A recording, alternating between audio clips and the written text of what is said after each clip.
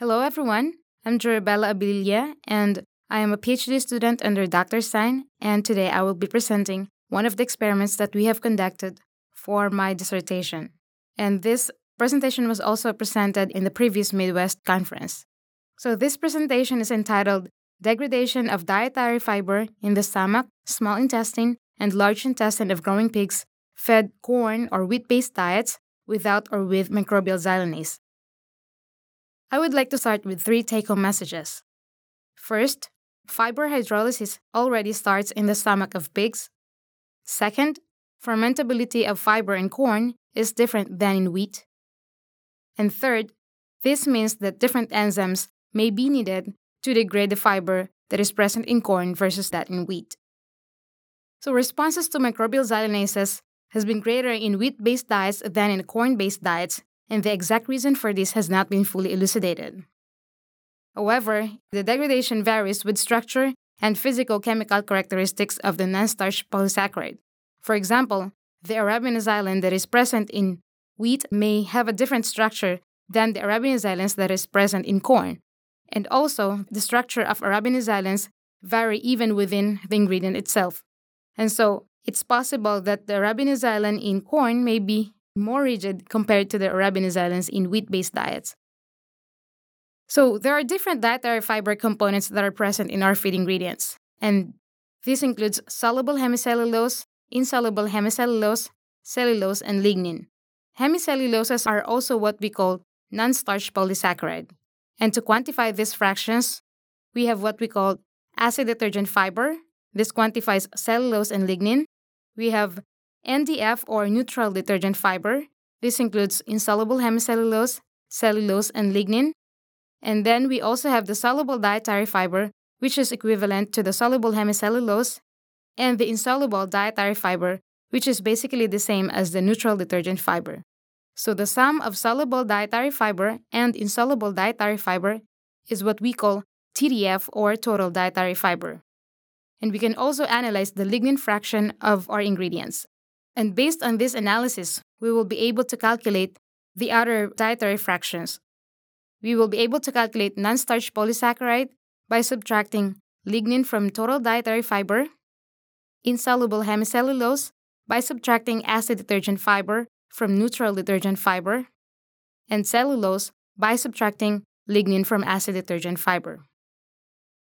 Because of the differences in the concentration of these dietary fiber fractions, the site of digestion of those dietary fiber fractions are also affected.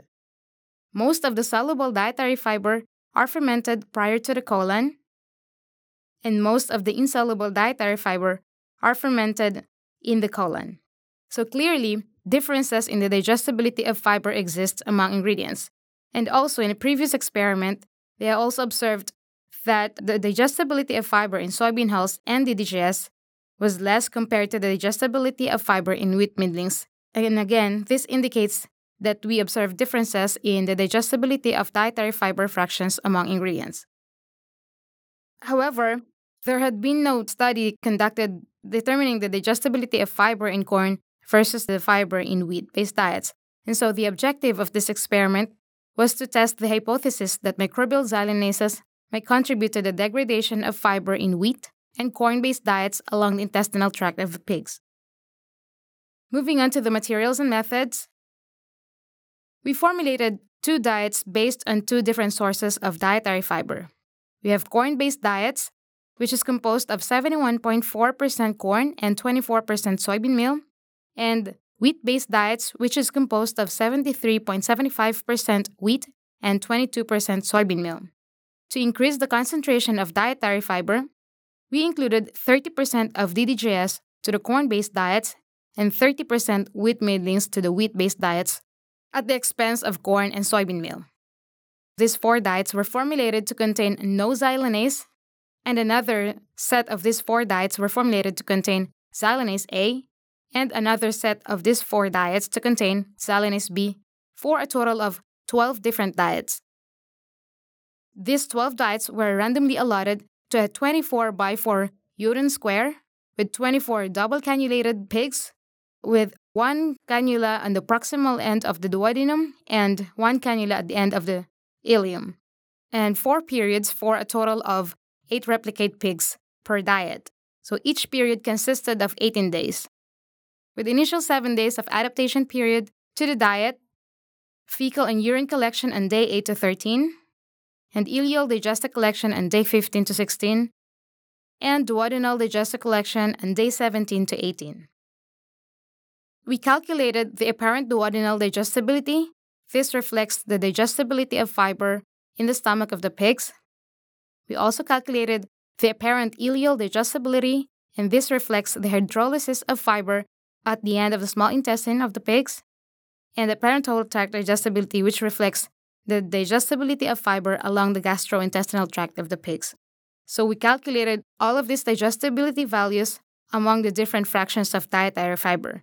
But for this presentation, I will only show you the digestibility of insoluble hemicellulose, mainly because more than 50% of the insoluble hemicellulose is composed of arabinoxylenes, and arabinoxylen is our main substrate for the microbial xylanase supplementation. I will also show you the digestibility of gross energy as well as the metabolizable energy of the diets. Moving on with the results. To set up the slides, the vertical axis represents the percent digestibility, and the horizontal axis represents the digestibility of each of the diet. Yellow bars represent diets containing no xylanases, blue bars represent diets containing xylanase A, and orange bars represent diet containing xylanase B. So we can observe here that there is a very low digestibility of insoluble hemicellulose by the end of the stomach. And this is expected because there is not a lot of microbial growth in the stomach of the pigs. And we also observed that supplementation of microbial xylanase improved the duodenal digestibility of insoluble hemicellulose in the wheat-based diet, but that was not the case in the corn-based diets. And this indicates that the structure of insoluble hemicellulose in wheat is less rigid compared to the insoluble hemicelluloses in corn. And also, we observed that addition of TDGS to the corn-based diets improved the duodenal digestibility of insoluble hemicellulose, which may be associated to the fermentation process of producing DDGS from corn. However, we did not observe an improvement if wheat middlings was added to the wheat-based diets, indicating that feed milling did not improve the digestibility of insoluble hemicellulose. And also, we can observe here that there's greater digestibility of insoluble hemicellulose in wheat-based diets compared to the corn-based diets, and again indicating that the structure of insoluble hemicelluloses in wheat-based diets is less rigid compared to the insoluble hemicellulose in corn-based diets. For the duodenal digestibility of gross energy, which is not in this presentation, we observed less than 5% or 0% digestibility of gross energy in the stomach, and this is expected because we don't have absorption of monosaccharides in the stomach of the pigs.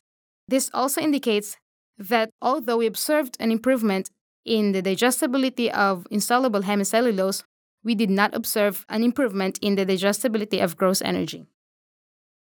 Moving on to the ileal digestibility of insoluble hemicellulose, again, we observed an improvement on the ileal digestibility of insoluble hemicellulose if DDGS was added to the corn-based diets.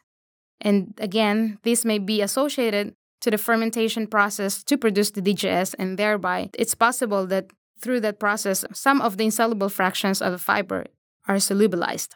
However, again, we did not observe an improvement if wheat middlings was added to the wheat-based diets, indicating that the feed milling did not improve the ileal digestibility of insoluble hemicellulose.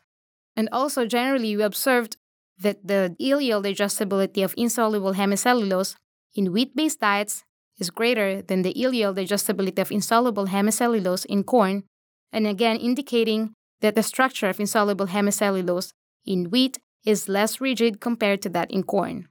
And also, we did not observe any improvement with microbial xylanase supplementation regardless of the grain source or the fiber concentration. For the ileal digestibility of gross energy, we observed a greater ileal digestibility of gross energy in corn versus that in the wheat-based diets, and this is expected because of the greater concentration of starch in corn compared to that in wheat. And also, we observed a reduction in ileal digestibility of gross energy if DDGS was added to the corn-based diets or if wheat middlings was added to the wheat-based diets because of increasing the concentration of the insoluble portions with the inclusion of these co-products. For the total tract digestibility of insoluble hemicellulose, again, as we have observed for the duodenal digestibility, we observed an improvement if microbial xylanase was added to the wheat-based diets, but that was not the case in corn. And also, we observed greater total tract digestibility of insoluble hemicellulose in the wheat-based diets than in the corn-based diets. And again, this may be associated to a less rigid structure of the insoluble hemicellulose in wheat versus that in corn. For the total tract digestibility of gross energy, again, we observed greater digestibility of gross energy in corn-based diets compared to the wheat-based diets, and again, this is expected because of the greater proportion of digestible energy in corn versus that in the wheat-based diets. And again, we observed a reduction in the total tract digestibility of gross energy if DDGS was added to the corn-based diets or if wheat middlings was added to the wheat-based diets, because by including these co-products, we are increasing the concentration of dietary fiber and reducing the amount of starch in the diets. For the metabolizable energy, we observed a greater reduction in the concentration of metabolizable energy if wheat middlings was added to the wheat-based diets than if DDGS was added to the corn-based diets. And this may be associated to the fact that when there is a release of pentoses in the small intestine of the pigs and they get absorbed, some of those pentoses are excreted into the urine and analyzed as energy, thereby reducing the metabolizable energy of the diet. We did not observe an overall effect of microbial xylanase supplementation, mainly because we did not observe an improvement in the corn-based diets. However, if we will only focus on the wheat-based diets, we observed an improvement on the metabolizable energy if microbial xylanases were added. So to sum it up, the duodenal, ileal, and apparent total tract digestibility of insoluble hemicellulose in wheat-based diets was greater compared to the corn-based diets, and also the digestibility of gross energy and concentration of metabolizable energy in corn-based diets was greater than in the wheat-based diets. We observed an improvement in the duodenal and total tract digestibility of insoluble hemicellulose and metabolizable energy when xylanases were supplemented to the wheat-based diets, but that was not the case in the corn. And also, we observed an improvement in the duodenal and ileal digestibility of insoluble hemicelluloses if DDGS was added to the corn-based diets, but we did not observe any differences if wheat middlings was added to the wheat-based diets. But the overall or the total tract digestibility, we did not observe any differences if DDGS was added to the corn-based diets or if wheat middlings was added to the wheat-based diets, indicating that the fermentation process to produce DDGS or the feed milling did not affect the digestibility of insoluble hemicellulose in these feed ingredients. Also, we observed that there's a reduction in the digestibility of gross energy and concentration of metabolizable energy if DDGS or wheat middlings was added to the corn or wheat-based diets, respectively.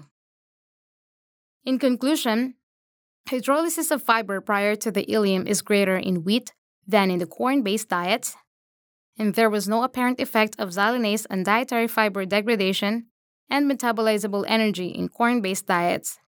However, we observed an improvement if microbial xylanase was added to the wheat-based diets.